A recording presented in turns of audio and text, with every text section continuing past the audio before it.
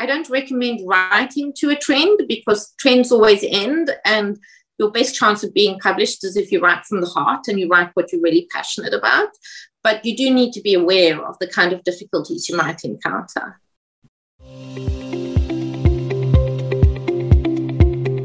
Welcome to Writes for Women, a podcast all about celebrating women's voices and supporting women writers. I'm Pamela Cook, women's fiction author, writing teacher, mentor and podcaster. Before beginning today's chat, I would like to acknowledge and pay my respects to the Dharawal people, the traditional custodians of the land on which this podcast is being recorded, along with the traditional owners of the land throughout Australia, and pay my respects to their elders, past, present and emerging. And a quick reminder that there could be strong language and adult concepts discussed in this podcast, so please be aware of this if you have children around. Now, let's relax on the convo couch and chat to this week's guest. Hi everybody, welcome to another episode of Writes for Women. Today on the convo couch, I have my good friend and writing buddy Laura Boone joining us in a Business of Writing episode to talk about her new book, Tips from an Industry Insider. But before we get on to hearing about Laura's book and hearing some great tips from Laura, I'm going to tell you a little bit about my current writing, which is Nano. Now, I know there's a lot of people out there who are doing Nano or NaNoWriMo, writing 50,000 words in a month. And I've taken up the challenge, hoping to finish it for the first time since 2009, which was when I last finished my full version of Nano. And when I looked it up, I actually completed 60,000 words in that November in 2009. I have done it multiple times since. I think once I got up to 30,000 words, another time I just got 11 or 15 or something. This year I am determined to get to the 50,000 and to get a new story out. The interesting thing with this particular story is I'm going back to the same technique that I used with Blackwattle Lake, which was to basically go in with not much of an idea of plot, just a couple of really small fragments, a couple of little bits of inspiration, and just sit down and write and see where the story takes me and where the characters take me. I have to say that after having just finished a novel, which is sort of at probably second draft stage, I'm letting it rest at the moment, but being at that stage, I'm finding it quite daunting, the whole idea of starting another novel, I have to say. And I found myself on the eve of Nano, on the last day of October, going to bed feeling actually physically ill about the whole thing. I thought, this is ridiculous. So I've decided to take the approach that instead of sitting down to write part of a novel every day, I'm thinking of it as writing a scene. So I'm just writing a scene that might be in the novel, it might not. It's just a scene where I'm getting to know my characters. And that's the other thing that I'm actually doing is I'm taking this approach of getting to know my characters, finding out who they are, learning what their internal and external conflicts are, how they relate to each other, what other characters come into the scene as I'm writing it, whether they're going to be a bigger part of the story or whether they'll just be a one-off character. So I'm really looking at it as a process of learning about the characters and about the story and about exploring the ideas that I've got vaguely floating around. And I'm finding that is actually taking a lot of the pressure off. So that's something I can recommend to you if you are a little bit daunted by the whole prospect of writing 50,000 words. Think of it as a scene. Think of it as a way of getting to know your characters. You might not even end up with a story in the end. You might just end up with fragments that you can then take and turn into a story later. Or you might end up with a fully formed plot. It's amazing what the creative mind does once you start working.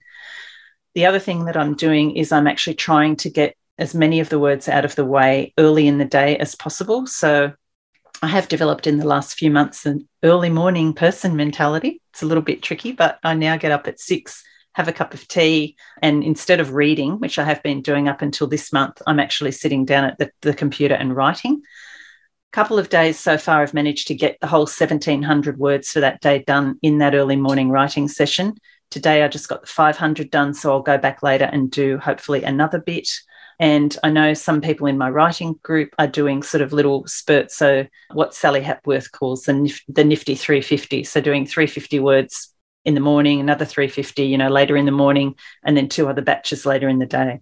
So whatever it takes, to get the words down and just really letting go of that need for it to be good, to be perfect, and really focusing on who are these people, where's the story taking me, And just in the conversation that I had with Laura, which I've just recorded, and you'll hear that coming up, she had the idea too of writing in a tip she got from Sarah McLean when she did a workshop with her last weekend online, was when you get to a part where you're not sure what happens, just to write a couple of letters. And Sarah suggested the letters TK. So she just puts those letters down, and then that's a bit that later on she can do a search for TK and go back and fill those things in. So that might be another, a couple of 100 words that you can fill in when you found out the answer to that particular question, if you don't know, anything about that particular topic that you're writing on at that point in the story.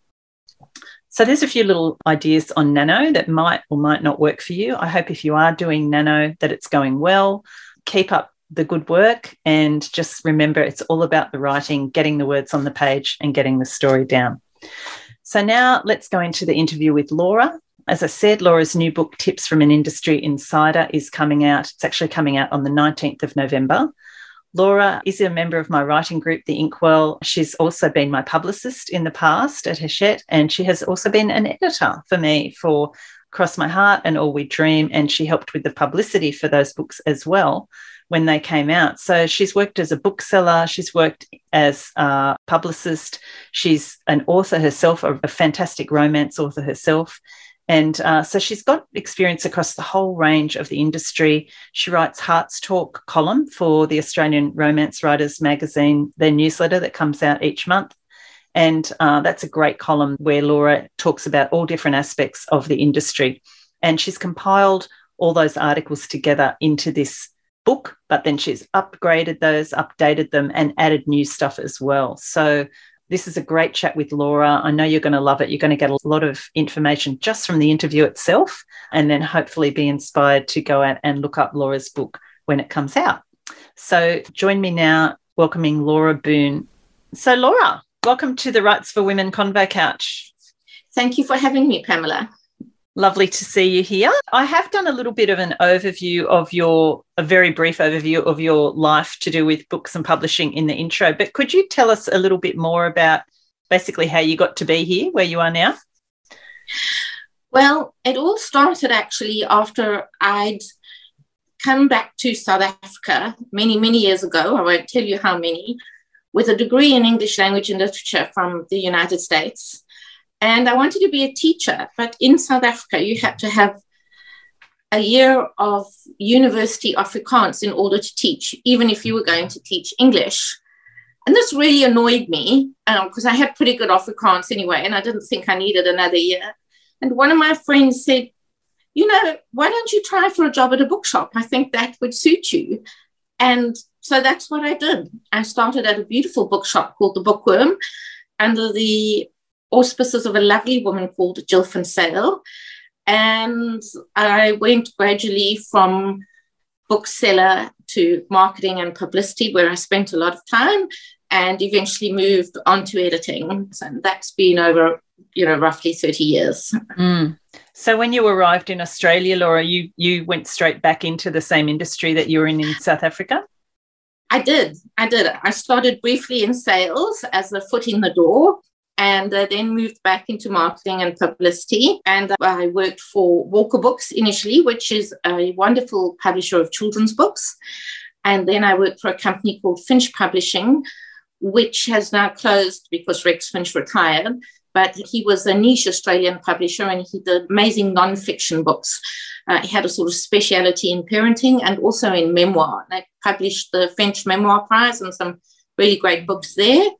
And then I went to work for Hachette, which is one of the big five, and that was a wonderful experience too. And I've subsequently decided to freelance. Which is where we met when you were at Hachette and you worked as my publicist. That's right, yes. It's a very small world, isn't it? The Australian writing and publishing industry. And, of course, you are an author too. You're a romance author. I am a romance author. I have 2 books out with the Wild Rose Press in the US. The first one's called The Millionaire Mountain Climber, and the second one is a novella, Lion Dancing for Love. And I loved writing those, and I'm currently writing another one. I have, I think, as many writers have been affected by lockdown one way or the other. And so I decided to do this nonfiction compilation, Tips from an Industry Insider, in between, because I find nonfiction easier. It requires more organization, but that's sometimes, if you're feeling pressure, that's easier than the sort of creative writing that's required for writing fiction.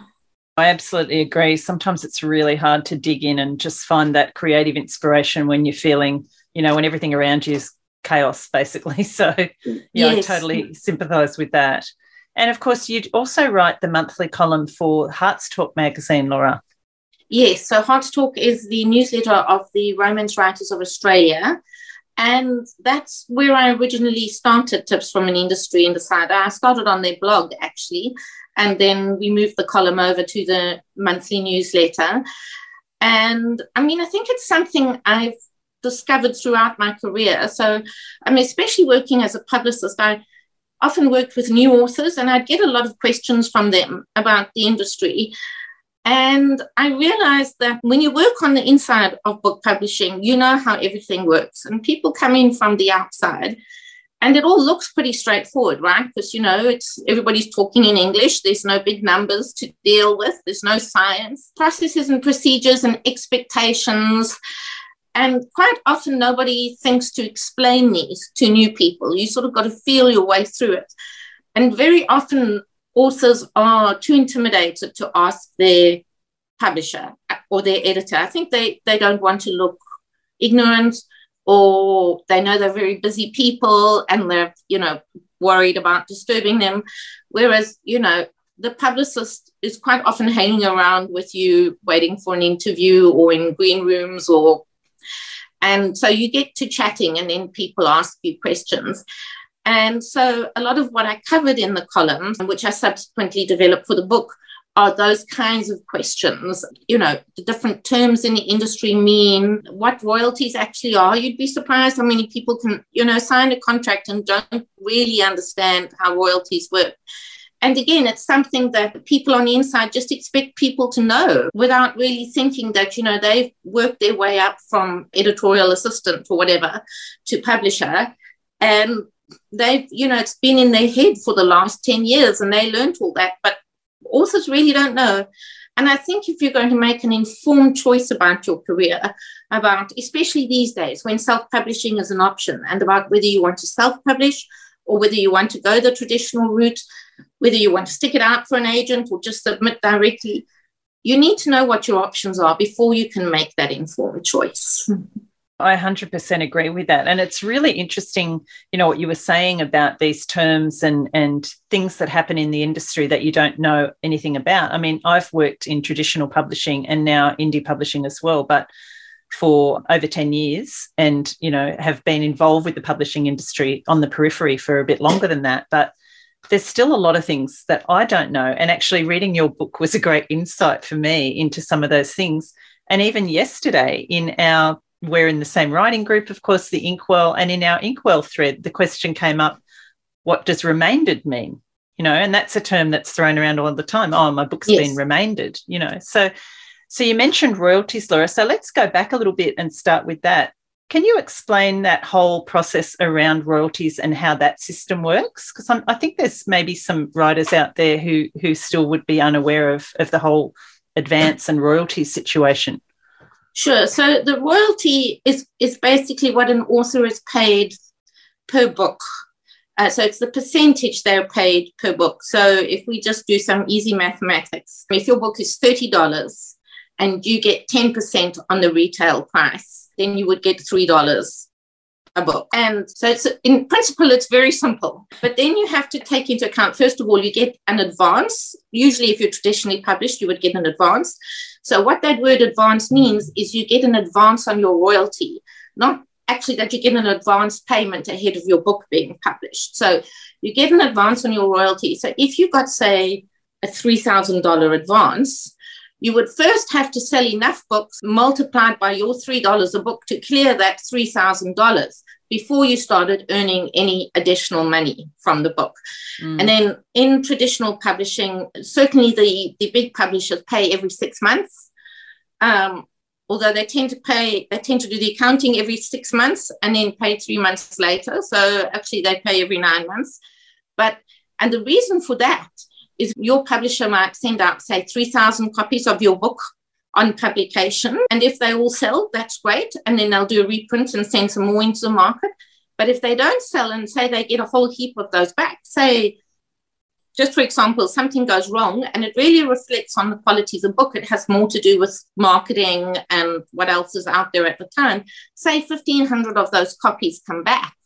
Well, then you're only going to get a royalty for 1,500 books at $3 each. So that would probably, I think, that'd get you to just over the $3,000 advance you got. So you would get a few royalties, but not as much as you might have been expecting to start with. And then there are all sorts of things that affect your royalty. So if you look at the fine print in your contract, you'll find that your standard royalty is, say, 10% on the retail price, but special deals of any sort usually result in a lower royalty. So the most obvious of those is foreign rights, which is something you don't usually have to worry about. But if a special deal is done with, say, Australia Post, you'll get a lower royalty off that. If your book is remaindered, as we were talking about, which means that it's basically, that doesn't usually happen until some years after publication, or at least a year. But if it's remaindered, that means that the publishers decided they can't sell it any longer into the market. And so they're going to sell it off cheaply. Or if they can't do that, pulp it. And so if they sell it off cheaply to secondhand bookshops, you're going to get a smaller royalty. You're not going to get the 10%. And if they pulp it, I'm pretty sure you get nothing. I'd have to check that. And one thing where royalties can be quite useful is if you're dealing with a hybrid publisher, so publishers that are experimenting with different models of publishing, I would be very careful about signing a deal whereby your royalty percentage is based on the net price of the sale as opposed to the retail price of the book, because they'll always give you a larger percentage. So it looks much better. You might even get, say, 50% of the net profit of the sale. It's really difficult for you as an author to calculate that net profit. So your book might be $30 and you're not entirely sure what expenses the publisher is taking off that. Obviously, things like printing, design, editing, but there may be some running costs for the business built into that as well. So your book might be carrying a percentage of the rent. You just don't know unless it's, detailed. And most companies are reluctant to give out that kind of information. And so then the net profit on your book might be $5. So you could get 50% of $5, which is $2.50, which is less than the $3 you would have got on the recommended retail price. And the reason I particularly don't like that percentage of the net profit is just because it's obscure, it's not clear. You don't know exactly what's going into that. So I think if you've been offered that kind of deal, then you've really got a good reason to think about, would I be better off self-publishing? And that's just one of the things, in your book that you talk about. It's sort of these mysteries of the publishing industry and some of these more obscure things that you don't think about necessarily when you get that contract and you're so excited, and particularly if it's your first book. It's like, yes, sign on the dotted line and these people are interested in publishing my book. But there are a lot of these sort of hidden things that we don't know about. And actually, one of our Inkwell friends, Jo, has this question, Laura, that she thought might be good to put to you. What do you think is the biggest mistake that aspiring authors make when they're thinking about that whole idea of publication? I think, so you could put that mistake down to, if I look at it from either a creative perspective or a business perspective. So the biggest mistake aspiring authors make from a business perspective is to sign the first deal they get because they're so excited that someone else is interested in their book. Any deal is really not better than no deal, especially today when you can self-publish, you can do it reasonably cheaply, you will be able to fund it. So have a careful look at the contract. The Australian Society of Authors offers a service where you can have somebody look at your contract. They do, perhaps, the Australian Society of Authors give you the perception that this is negotiable, that you can negotiate the contract. Most publishers are very unwilling to negotiate with a new author, and you'll pretty much get the take it or leave it response, especially to things that pertain to advances, royalties, etc., etc. So, but it's still worth getting, if you're really not good at that kind of thing, get somebody to look at it and think about it. Think, I've put 10 months of my life or even longer potentially into this book. Do I really think it's okay for somebody to pay me $2,000 for it and take 9 months to pay it? Okay. I mean, that's, maybe it is, maybe if you're doing something else, maybe if you have a job as a lawyer and your books are your passion project, you'll be okay with that. But maybe you aren't. So, those are the things. When you get that first contract, take a deep breath.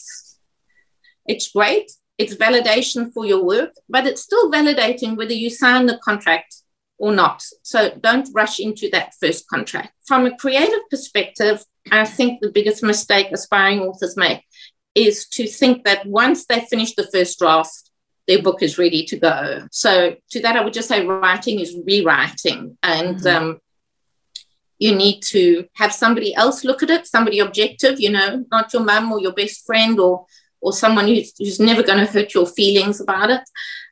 And then consider, what they say.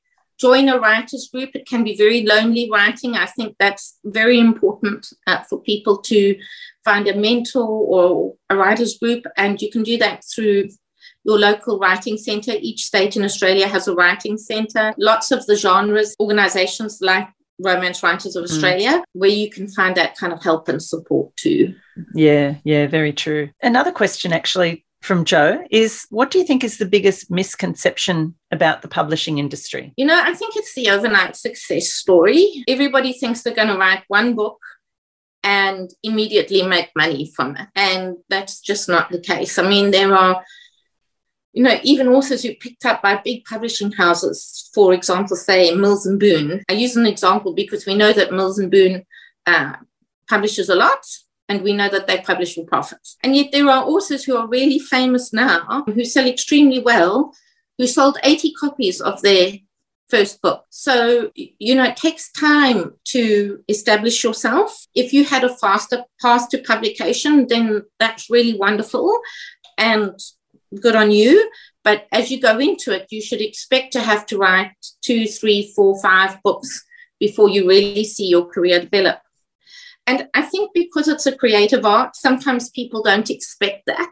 They do sort of have this idea of, my genius will be instantly recognized kind of thing. Whereas if you were starting work in a corporation, you wouldn't immediately expect to get the CEO's job. You would know that you'd have to work your way up from junior manager through the senior levels until you eventually got to that kind of place. So I think the idea of, one book wonders is the biggest misconception. Yeah. And just thinking about that too, Laura, and I can speak from personal experience here, it's also true, isn't it? I think when you get a book contract, you think, oh, that's it now, I'm in. Yes. I'm forever going to be traditionally published and my position is secure. I've got this book deal, I'll get another one. But that's not necessarily the case either, is it? So I think it's always good to be aware of, thinking of the big picture of your career, but also looking at each stage of it as a bit of a stepping stone, as you say, like you may not always be in that situation. Yes, and to be aware that publishing companies are businesses, and as such, they have internal politics. I mean, anybody who's ever worked in an office knows all about internal politics, and some people get really involved in them, and some people make sure they stay clear of them. But those internal politics can affect you as an author, even when you're on the outside and you don't know anything about it. Your publisher, and this is not even really an internal politics issue, but your publisher may leave the company and you may lose your champion and just sort of fall into a hole where nobody pays attention to you. or the genre you write might hit a bit of a plateau. We're always hearing things like, rom-coms are in, or rom-coms are out, police procedurals are in, or psychological suspense is all a thing. But then, everybody will publish that for a while, and then it'll be harder for people to make money out of that book, and there'll be a dip in interest in that particular genre. And so you might just come out at the right time and be a victim of that. And then when your publisher goes into the sales meeting, they'll all shake their head and say, oh, no, can't get rid of any of those in the bookshops. We don't want another one, And so, the acquisitions meeting, not the sales meeting. And so your book, whether you've been with them for a while or whether you're brand new, could be rejected on the basis of what's happening in the market. So you need to try and kind of follow things like Bookseller and Publisher, there's various newsletters and things and people who comment on the industry, and just kind of keep an eye on that. I don't recommend writing to a trend because trends always end, and your best chance of being published is if you write from the heart and you write what you're really passionate about. But you do need to be aware of the kind of difficulties you might encounter. Yeah, it's good to go in with your eyes open, isn't it, I think, always. Yeah. We've talked a bit about traditional publishing, and you mentioned self-publishing as an option earlier. And, I listened to the Mark Dawson podcast quite a bit. And, of course, his tagline is, there's never been a better time to be a writer, because there are so many options for writers now. But could you talk a little bit about the pros and cons of what you see of self-publishing, versus traditional publishing? So I think one of the pros of self-publishing is that you stay in control of the process. And so for people who are high control, that's a really good thing. If you sign with a publisher, you lose control of certain things.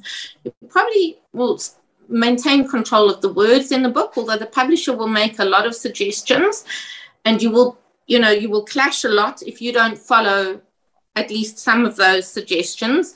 And if you're particularly stubborn about it, that could certainly impact whether or not that publisher wanted to work with you again in the future. So publishers often have ideas for where they want to see a story go, and you pretty much have to work with that. The things you don't really have control over that nobody tells you are the cover design and the title. And those things are often very important to authors. And so to some extent, you have to let go of that if you go with a traditional publisher. Some publishers are better than others about asking for inputs, but in the end, they're going to go with what the marketing team thinks will sell best. And they have a lot of experience in that. So that's not necessarily a bad thing, but depending on your personality, you might not like that. The other thing you don't really have any control over is marketing and sales spend. So if you publish with a traditional publisher, the advantage is you will get out into, your book will be shown to all bookshops. You won't necessarily get into everyone, and you might have some internal competition. So if you've written women's fiction, there's a good chance that yours is not the only women's fiction title that your publisher is pitching, say, to Big W.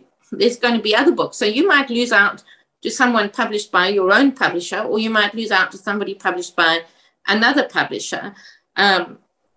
Now, if you're self-published, you're never going to get into Big W. So, you kind of have to take those kind of things into consideration. But you have less control over the whole process if you're traditionally published, and you have to have faith in your publisher to do the best they can. And usually they do, but not always, as many authors can attest. So the advantages of traditional publishing are that you get that wider distribution. You get the input of experienced people on your edits and so on, and hopefully you get an advance. So you get a certain amount of money for your book.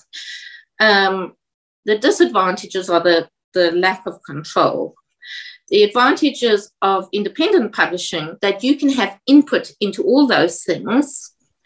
And we've been shown time and again that you don't need to have access to those big distribution channels to make money. As an independent publisher, you can make money through ebooks. Many authors have set up a really profitable career on that basis. And with the advances in printing technology, it's easier and easier for independent authors to provide print copies to people who want them. So you can always go through Amazon. These days, people like Booktopia will potentially look at releasing an indie book. So particularly if you're Australian, you can approach Booktopia.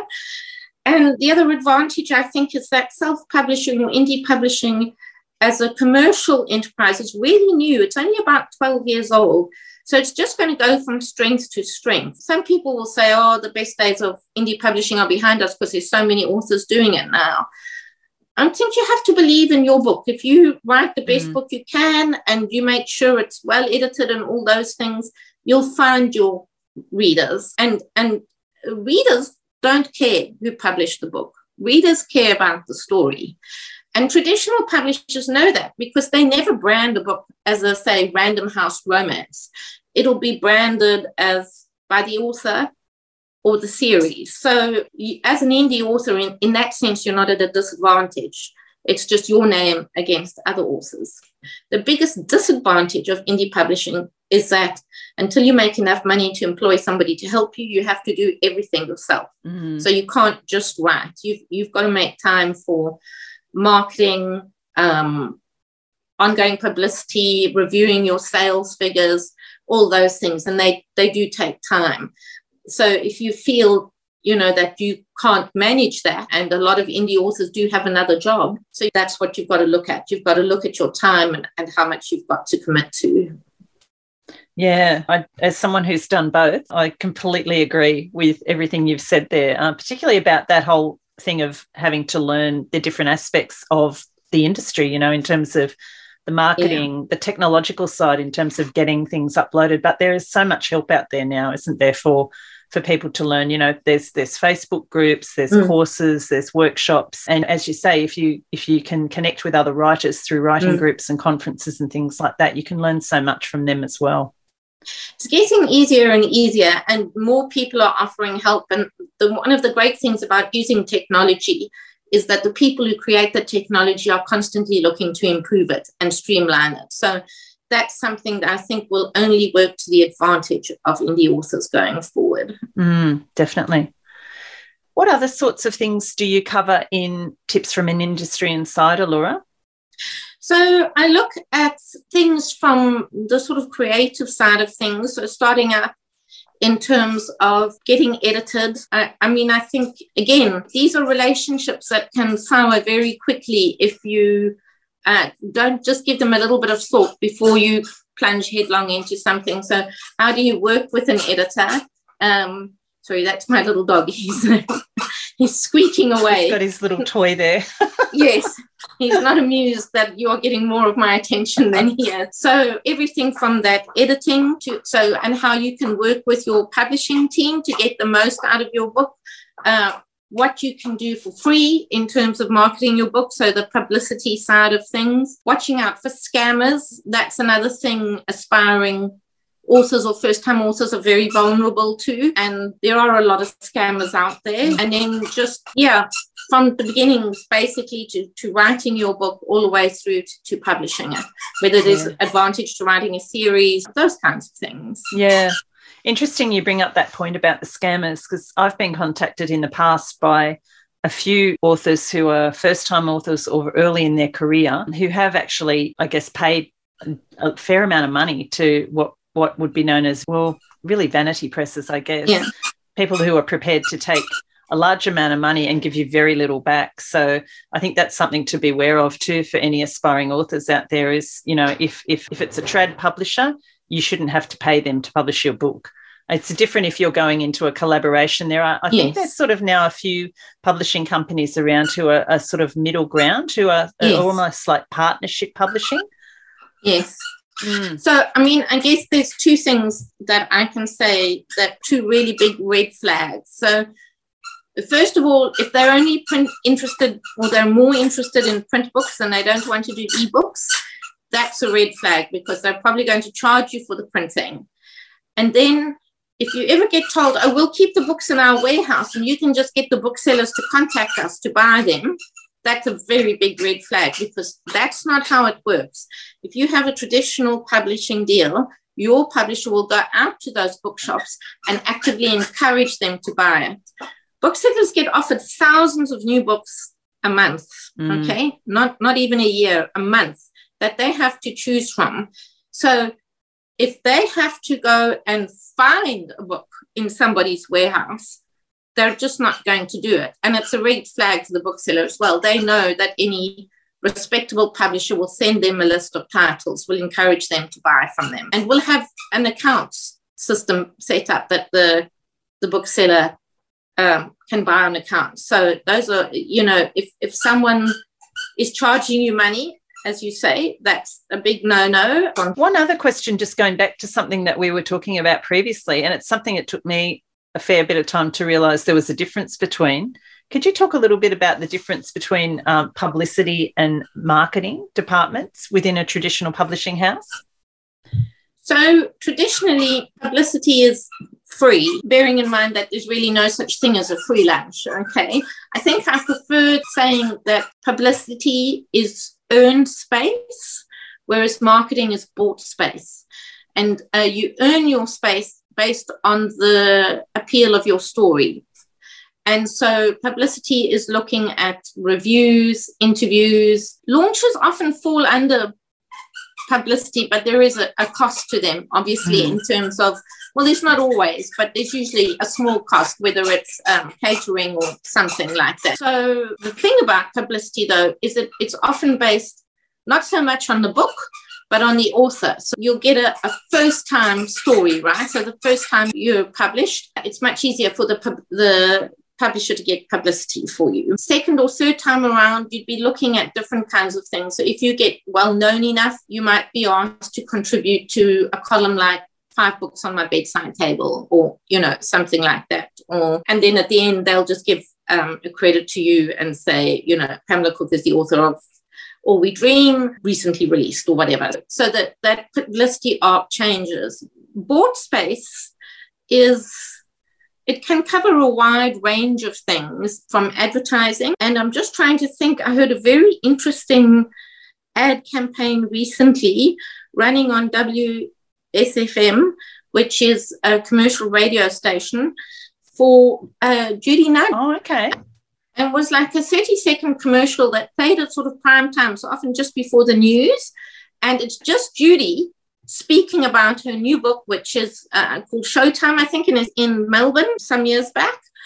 I half wondered if she'd published it herself, but I checked and she's still being traditionally published. But again, that's that thing about publishers knowing that readers are going to buy it because it's a Judy Nunn book, not because I think Penguin is the publisher, but I stand under correction there. It might not be. And so that's obviously bought space. Shopping centre billboards, especially coming up to Christmas, you'll see a lot of that. That's bought space. Something people often don't realise is bought space is catalogues, bookshop catalogues, especially, the big Christmas catalogues or the Mother's Day catalogues. That's bought space. So your publisher will pitch your book to the group, whether it's Dymocks or the Independent Booksellers Association, and they will then decide. And again, there's a lot of competition for those spaces. But once your book's been chosen, your publisher then pays a fee to have it appear there. So obviously, or maybe not obviously, but actually the bigger the advance you paid, the more likely your publisher is to spend that kind of marketing money on you, because they've got to make that money back. The other places you see books advertised is on the back of cabs and sometimes taxis and buses. And publishers often go through cycles where they either favour publicity or they favour marketing. And marketing is more expensive, but it's also easier to measure. And so sometimes that's favoured. When times are tight and people have to pull back on budgets, then they'll try more for publicity. But again, if you think that booksellers are getting thousands of books a month, so are the big news outlets, your newspapers, your major magazines. So if you're indie and you're looking for a place to put your book, you really want to look for a niche market. So if you're a crime writer, look to get your book reviewed by a site or a magazine or a newspaper that does a lot of crime, where people go looking for crime books. Same for romance, same for fantasy. Yeah, I think that's great advice, Laura. And that whole review area is a big can of worms that we probably won't open right now. So Tips from an Industry Insider is actually your first experience of indie publishing, isn't it? Yes. So how have you found the process yourself? I mean, I think I'm really fortunate in having our writing group as a very supportive network who've encouraged it and who provided me with all the backup you'd want in terms of having beta readers, proofreaders, people to bounce cover ideas off.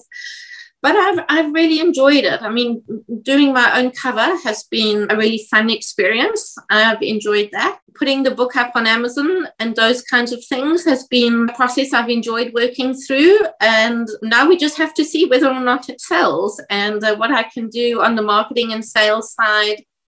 Once it's published, I'm going to be experimenting with more marketing as far as my budget will allow, because it's a very niche product. So it's really for writers and not necessarily easy to find any publications or, radio stations or anything like that where you can say definitively, oh, yes, writers listen to that all the time. I think just as a sort of podcast about writing, of course. Well, exactly. So I'm off to a really good start because that's really neat. As opposed to say, and I'll just mention this as an example, people often get very excited if they get a spot on Sunrise or the Today Show. And as a publicist, I've always been quite cynical about that because, yes, they have an audience of millions, but what percentage of that audience is actually readers as opposed to television watchers, and B, focused in that moment on remembering a book that they might want to read, as opposed to,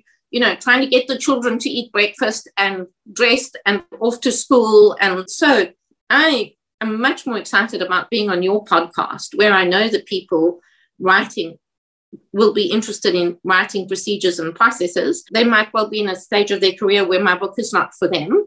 But that's okay. Maybe at some stage in the future they will. And then if they ever want to know what it's called, they'll know where to look as well. They'll go, oh, I just got to go back to the Rights for Women podcast and it'll be on there somewhere. So I would really encourage people to go niche when it comes to publicity and marketing. Yeah, that's great advice. Well, as somebody who has been in the industry for a long time and worked across all different facets of it, Laura, what would be your top 4 tips for writers, covering any aspects of writing that you can think of? Oh, top 4 tips. Okay, that's a big question. I think the first one would be never think your book is finished after the first draft. So you've got to do some rewriting. The second one would be do some research before you submit your book to any publisher or agents. And there are ways to do research. People want to say, oh, well, how can I do that? You can go down to your local bookshop and have a browse in the section where your book would fit. And you'll often find that authors thank their publisher, they thank their agent, they thank various people in the acknowledgement. So that'll give you the names of people you can approach. Another part of that research would be if you're lucky enough to be able to submit direct to a publisher or even submit to an agent, follow their guidelines. They're there for a reason, and you're going to get much more attention if you follow the procedure as opposed to just send out what's obviously a very general, sort of, oh, I've written a book, and I suppose I wouldn't want to make this a separate tip, but in that vein, don't ever say your book is unique and nothing like it has ever been written before, because if that's what you've got to say, it just means you haven't done enough research. Okay, there'll be something out there like your book. What is quite good to say is that my book is, if you can say my book is a cross between All We Dream and The Tea Ladies of St. Jude's, and explain why, then you'll catch a publisher's interest. Because publishers want something different, but not too different. So that's the other thing to remember, because there's no market for too different. So if you want a traditional market, you need to do your research. So tip 1 is writing is rewriting. Tip 2 is do your research. Tip 3 would be, even if you are traditionally published, don't think your job is done when the book hits the shelf. You've still got to be your book's chief champion. If you're lucky, your publishers will be your chief champion for 3 months, and then they move on to something else. So you've really got to be the person who works the hardest for your book. And my final tip would be always believe. Your book may or may not sell, And that really doesn't have to do with the quality of the book. And you can look at other creative industries and see that same thing. I mean, the classic example is someone like Vincent van Gogh, who I think sold one painting in his lifetime. And now they go for tens of millions of dollars, which really is no help to poor Vincent, okay, because he's been dead for centuries. Well, not quite, but you know what I mean. So you've got to keep the faith. You've got to stay strong. You've got to believe, and you have to try again if you really want a career as an author. I love that advice, Laura. And there is all that and plenty more in Tips from an Industry Insider. So can you tell us when the book is out, where people will be able to get it and where they can find you? So the book is out on the 19th of November.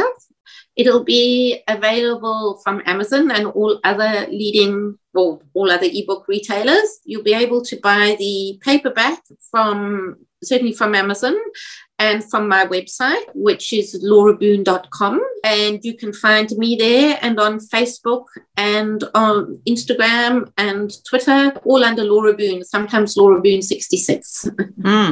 Fantastic. So everyone can connect with you there. Well, congratulations on the book, Laura. It is fantastic. And as I said, even for someone who has been in the industry for quite some time, there were things in there that were great for me to read and to learn about and to have finally explanations of. So thank you for that. Thank you very much, Pam. It's been a pleasure talking to you. Thanks, Laura.